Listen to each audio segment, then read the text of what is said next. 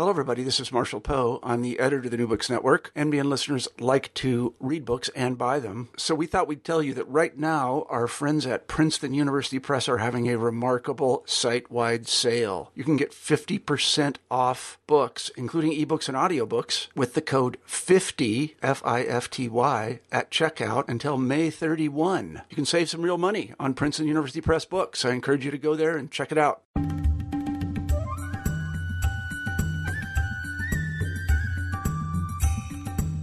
Hi there, and welcome to New Books in South Asian Studies. I'm your host, Ian Cook, and today we're talking about rethinking classical Indo-Roman trade, the political economy of Eastern Mediterranean exchange relations. The book is published by Oxford University Press in 2016 and is written by Rajan Gurikal, Professor at the Indian Institute of Sciences in Bangalore, India. The book casts a critical eye over the exchanges, usually and problematically termed trade, between the Eastern Mediterranean and coastal India in the classical period. Using insights from economic anthropology to recast the standard narrative of the time, the book explores the ports and polity in South India, as well as the different types of exchange relations in both the Eastern Mediterranean and the subcontinent. The book really is a fascinating, provocative and insightful study, and I had the pleasure of speaking with Rajan just a few moments before.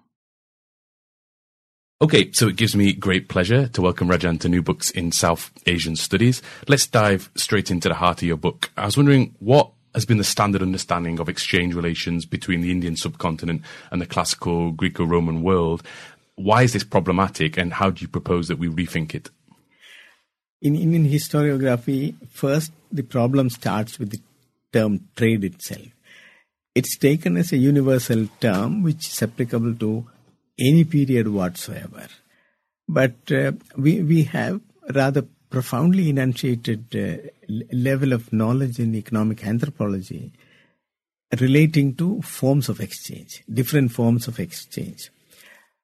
And trade is distinguished as that kind of exchange which used money both as means of payment and measure of value, whereas other forms did not. For example, the forms like gift, reciprocity, redistribution, and so on. Indian historiography never differentiated the history of trade in the context of the multiple forms of exchange.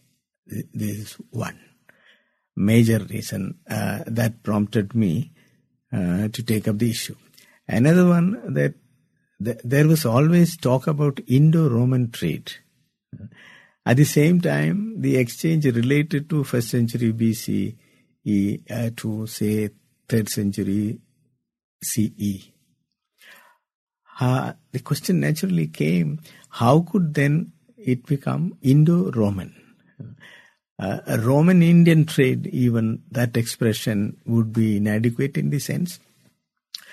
These were exchanges in which India as an entity, political entity that did not exist at that time, did not involve. Whereas in the case of Rome, there was a huge Roman Empire there. And it was not the empire that was conducting exchange directly. These were run by various agencies like aristocrats and financiers and mariners and so on. Mostly Philistines, Greeks, Arabs and so on were the traders. But the Eastern Mediterranean exchange was by and large under the various facilities of the empire, which means the exchange took place between an empire and then a non-monetized kind of community in South India, communities in South India. Therefore, I thought it should be exposed that the expression Indo-Roman is a misnomer, and that was the second aspect. A third one was that always there was this discussion that it was a big profit accumulating process in South India. A lot of gold came, and the Roman Senate became anxious about the drain of gold because they were buying a lot of pepper by spending money and so on. So where did this money really go? And how come that after the decline of the trade, South India still remained in its semi-tribal condition? That I had to clarify. That was the third reason. And fourth was, I found it was unnecessary for southern India to conduct trade. It was also impossible for southern India to conduct trade in those times because their internal exchange did not indicate any sign of trade-based exchange. They were all based on redistribution and reciprocity and so on. And in Indian historiography, there have been claims about some of the South Indian chieftains themselves conducting overseas trade, and they're going all the way and so on. So that, in fact, again, encouraged me to ask the question, what is this trade that we are talking about? And then, I understood it was really a very hazardous kind of organization. It required a lot of institutional structural facilities, and it required a whole lot of protection from state power and so on, without which it could not have been possible. And then the basic economic thing was the demand. It required demand. And did in South India, in South India, develop any effective demand for goods produced in the Mediterranean world? And if you think from the side of the Mediterranean world was certainly interested in spices. And they came in their own vessels, and their interest was to cross the ocean and then ship as much as possible spices and then distribute it all over the Europe. So their interest was real trade interest. That kind of technology did not exist in South India, and it was not possible because they were all in pre-state society situations. And it was not possible, and also it was not necessary either. They were not in that level of material culture necessitating the sophisticated products of the Mediterranean world. In these contexts, I thought a revisiting of the whole source material was necessary, and a total revamping of the whole existing ideas, and that accounted for my writing of rethinking Indo-Roman trade. Yeah. That's wonderful. That gives us a great summary of the impetus behind the book. I want to talk a little bit about some of the individual chapters in the book, but before we do that, I was wondering, for those who are unfamiliar with your past work, could you tell us how your previous research interests led into this current project? Yes. I actually studied the socio-economic and political system of early South India, say from 2nd century BC up to 8th century AD or CE. As part of that study, it was important for me to characterize the social formation of the turn of the Christian era or Common Era.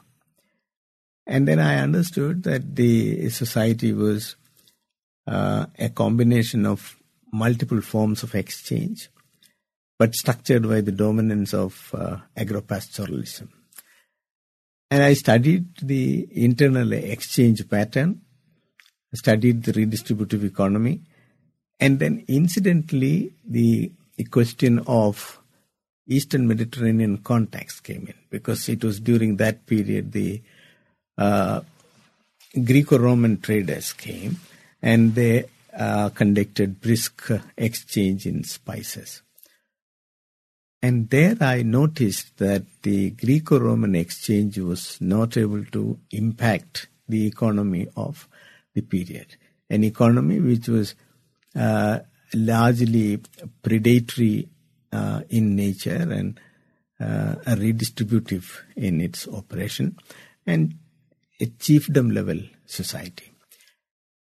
Such a society or socio-economic system was not seriously affected by the Greco-Roman exchanges. So there I just noted that it was not correct to identify that as a phase of big maritime civilization as earlier historians thought. In South Indian historiography, we find early historians talking about the period between, say, 1st century, 2nd century BCE and 3rd century CE as period of maritime civilization. That expression I treated as misnomer, and I just left it there. Then after some time, see, what I developed only in the form of a paragraph was developed in the form of an essay, and I published it in Economic and Political Weekly. And then I developed it further and published in Indian Historical Review. And in the process, then I started thinking about the whole thing, that it was necessary to do it in an extensive way to convince people, because people were rather treating my articles almost as expositions of matters of opinion. Mm-hmm. Then I thought it was necessary to discuss the whole thing in the light of the source material, and also explain why even European writers on Indo-Roman exchange were not able to discuss it critically and so on. That led me to do the book. Wonderful. So let's get some details then. Like, as you said, these details are important for making your argument. Yeah. I was wondering, could you broadly tell us what sort of exchange relations existed both in the Eastern Mediterranean and South India, Peninsular India at this time? Yeah. Now, we have the Greco-Roman writings and then the Tamil heroic poems, which refer to some of the contexts and aspects of exchange relations. What we hear from the Greco-Roman writings is about the traders from the Eastern Mediterranean world coming in their own ships in search of the spices, and they were the ones who could cross the Indian Ocean for the first time. They came in huge hulled ships and came with a lot of provisions to spend their time at least 4 to 5 months ashore. They came depending on monsoon winds, and they had to wait at least 4 to 5 months to get the return wind.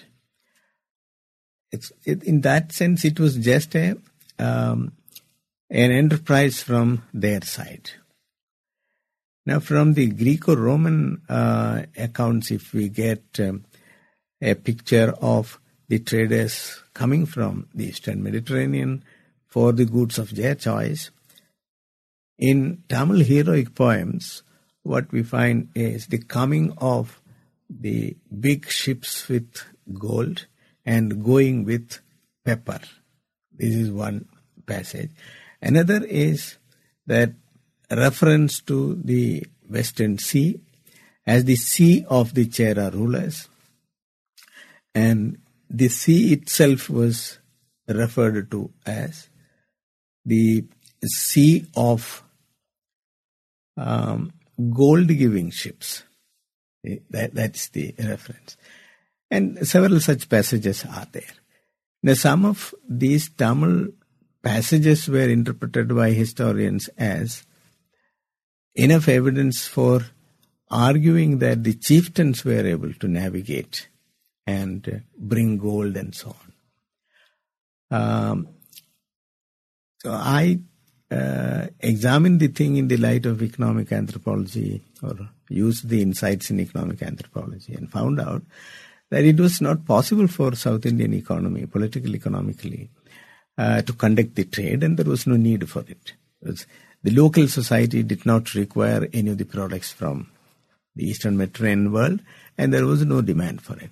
And otherwise, the demand-driven society was coming in their vessels, and then they were taking. So it involved a lot of adventurous things. One is the cross-oceanic travel. It required excellent sail technology and also huge ships, which did not exist in India at that time. And they had to go all the way up to Athens and then into the Red Sea, and from there, from Berenike to Koptos through desert, and then travel through Nile. And it involved a lot of functions and services. And who could have mobilized such thing? That was my question. A huge empire was there to provide various facilities for this. And it was possible for the traders of Eastern Mediterranean world, and their interest was mainly to ship as much resources as possible, natural resources as possible, from the west coast, and then get it distributed with maximum difference between price and cost. So it's a heavily profitable enterprise for them. That picture was quite clear, but a similar kind of political economy did not exist in the case of southern India. Therefore, I used the a Tamil heroic poem cited even by Western writers as evidence for the flourishing commerce in southern India. In my re-examination of the source material, I found that many of the ideas attributed to these passages do not hold good. Their literal meaning is different, and the connotated meaning is also different. And that way, I experienced the vanishing of the so-called basis of primary source for the arguments. And that, in fact, encouraged me to go further to talk about the details of exchange and so on. Thank you. Let's stick a little bit with the South Indian situation. I was wondering if you could tell us a little bit about the ports at this period. Like, what was their function? What was their nature? How did they relate to levels of urbanization and so on? Yes. And again, in Indian historiography, we find all the ports mentioned as urban centers. Now, I had a close examination of the archaeology of it, and I found out that most of the celebrated ports were mere ferries. They were not having bay for allowing big ships in, and there were no facilities for big ships to get anchored. The most celebrated port, Muziris, was on the mouth of a river, and no ship could enter that. A ship had to get anchored offshore, and in small boats they had to bring goods to the shore, and these were goods for their own. Certain other items were there, of course, but mostly they brought their wine, their fish fat and various things, and also their utensils, etc., because they had to camp in a place. And such camps were part of every port. And we have archaeological evidence at Arikamedu on the east coast, and recently at Pattanam, which is most probably Muziris of the time. In all these places we find a lot of Eastern Mediterranean ceramics and allied goods, showing the presence of the Greek or Roman and generally the Eastern Mediterraneans in these places. Early historians thought that these were all part of imports. And Mortimer Wheeler, of course, rightly pointed out that Arikomedo was a Roman colony. The Romans camped there, and these are Roman material and so on. And this was questioned by the so-called nationalist writers, saying that the colonial perspective is Eurocentric perspective, it should be questioned and so on. And they ruled out the colonizing thing or Roman colony question. Instead, they said these were all part of the import of the time. Now, I argue that import and export are utterly anachronistic in the present day context if you examine ancient exchanges. State was not involved in that, and there was no question of talking about these concepts in neoclassical economics. Neoclassical economics doesn't have any role. One has to go by the insights in economic anthropology. This is not to say that value was not there. Certainly value was part of the exchange, but it was not profit. There was no notion of exchange value as such, no price as such. But at the same time, certainly they had their notions of value. Now, if you take into account the presence of Greco-Roman material in ports, you find that these were all articles used by them. Now, my argument is that there is no single instance to show the penetration of this ceramics into the interior. If one has to prove the import, then all important centers should yield relics of this. That means people were consuming. And they talk about import of wine and so on, but this should not be treated as import of wine. Is bringing wine for the use of Eastern Mediterraneans. That happened to be part of their dietary item, so they brought it. They brought their vessels and their tablewares and so on.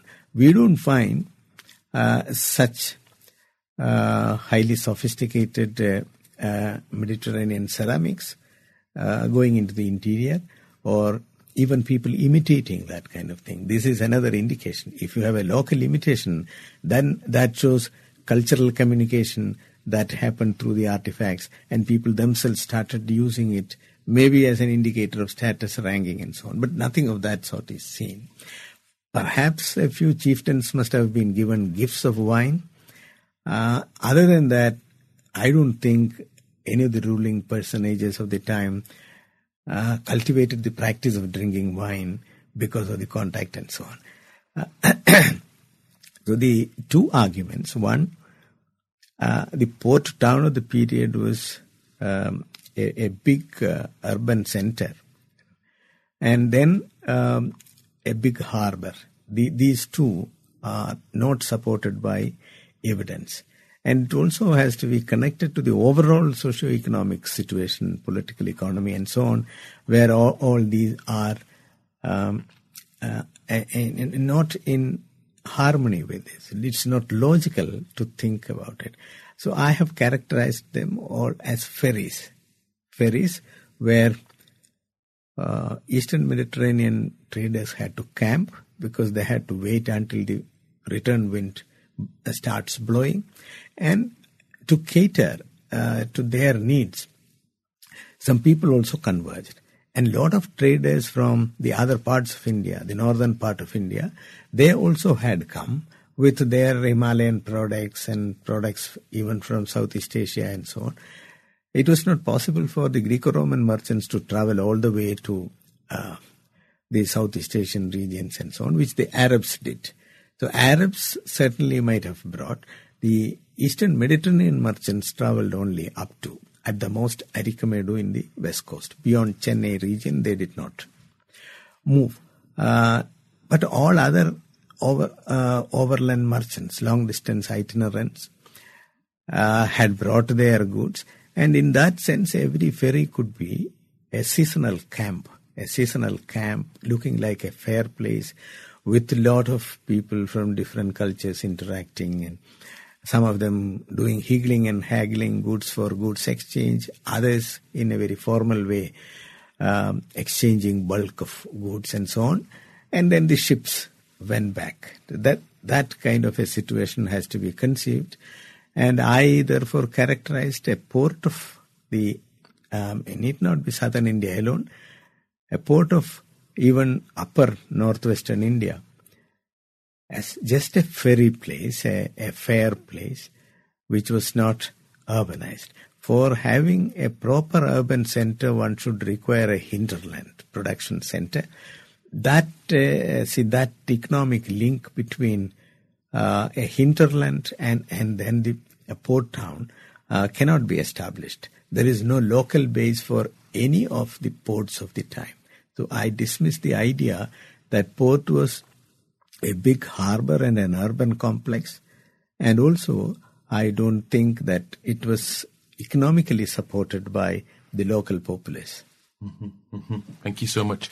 So one of the things we've skirted around in the conversation so far is the nature of the state or the polity that existed in South India. And this, I mean, you've talked about chieftains and so on, and how what existed in South India was most probably very different from the Roman world at the time. So I was wondering, could you tell us, what was the nature of the polity in South India, and how did this affect exchange, both overland and also overseas? Yes.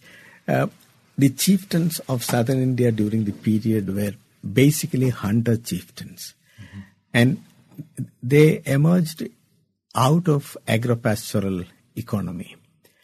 And we have the whole corpus of Tamil heroic poems celebrating chieftains as big predatory chieftains.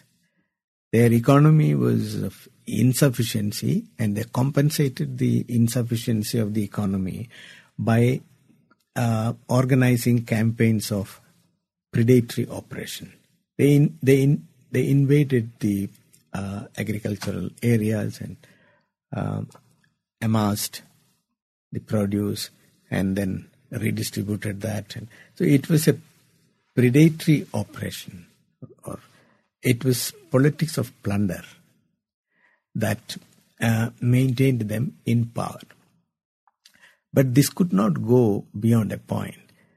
And some of the bards coming from northern India seem to be advising these chieftains to be systematic about appropriation of resources from people and so on, asking them to learn from what butterflies do. Butterflies go around taking honey from flowers, and they don't destroy the flower. Whereas a chieftain is invading a place and plundering the resources, and that, according to the poets, was almost like an elephant entering the sugarcane field. But such pieces of advice were whispering at the ears of the chieftains. They are called Chevi Arivuru Thurai. This was something which a poet whispered at the ear of the chieftain, secretly. In public, it was not possible because the passions and values revolved around heroism, plunder, redistribution, and so on. But at the same time, some of these poets who had experience with the state systems in northern India, they thought that chieftains should not be behaving like this. They had knowledge about periodic exaction, or what is called taxation. And instead of this plunder-based accumulation of wealth and then redistribution, turned out to be something not sustainable according to them. Therefore, they were trying to advise the chieftains. Now, I take this as an indicator of the character of the polity of the period. So I characterize the whole polity as the polity of chiefdom level. Although in conventional historiography, we find historians talking about big kings, this, that, and so on. But these were not really kings. These were chieftains. And different levels of chiefdom could be seen there.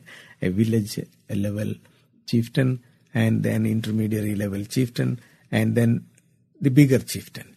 So small and big chieftains were there, and some 3 big chieftains were there, and their chiefdoms, the Chera, Chola and Pandya. And these were called the Movendar, or the 3 big ruling lineages. And I tried to examine their features.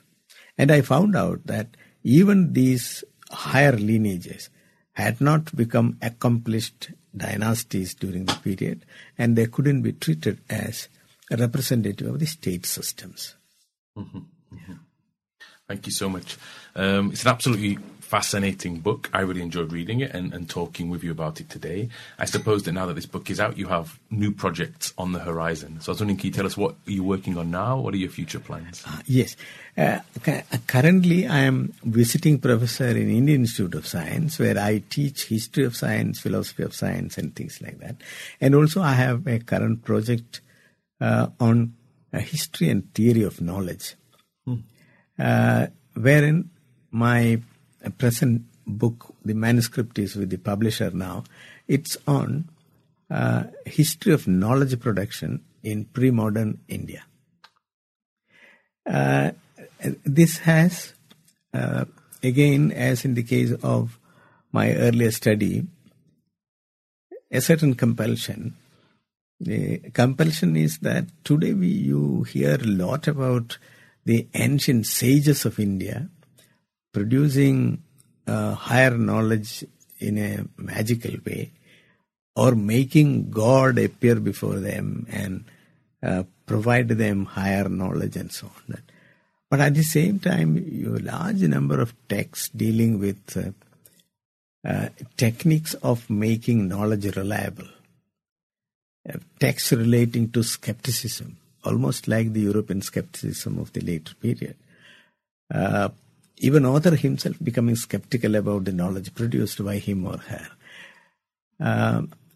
And you find a lot of texts clearly indicating methodological preoccupation in the process of production of knowledge. Mm-hmm. This is a major contradiction. Even knowledgeable people today go about believing that sages were responsible for production of knowledge, and that they got as part of intuition or a divine providential gift. I wanted to question this. So my focus in the book is basically on the actual intellectual process of production of knowledge on one side, and then the socio-economics of intellectual formation. Now, who were the ones who got leisure to think seriously, probe in depth, and then produce knowledge? And what were the compulsions behind the pedagogic exercises for codifying knowledge? Communities generated knowledge, they shared it, they inherited it, and they always expressed knowledge in the form of artifacts and products. But you find several texts written. So I asked the question, who were the composers of these texts? And what was the purpose? And I deal with the question of pedagogy there. And also I try to identify certain problems in this. You find texts not having the actual craft of production of various artifacts. The craftsmanship remained with the artisans and craftsmen, and that knowledge is not in the text. And now if you use science to analyze, you generate science on the basis of scientific knowledge, which is taking science back to the object. And I found a hiatus there, that there is hiatus between the knowledge that existed during the period and then the knowledge that you take to the source. So it's important to take knowledge from the object rather than take your modern knowledge to the object and attribute that to people. Mm-hmm. An excellent case is that of metallurgy. Modern metallurgy will help you understand the ingredients of a high-tin bronze of ancient period. But that doesn't mean that people had the same kind of metallurgical knowledge that we do today in the past. But they knew the craft of doing it. They had various subtle indicators and so on. They never thought about precise measurements or anything, or the melting point of this metal or the alloy. but they knew how to do it. So this craftsman knowledge is rather lost. And how to retrieve this non-codified knowledge which is there in the craft of doing, and they never asked the question how it worked, but they asked the question what it meant to them as procedure. So they had procedural knowledge, but not explanatory knowledge.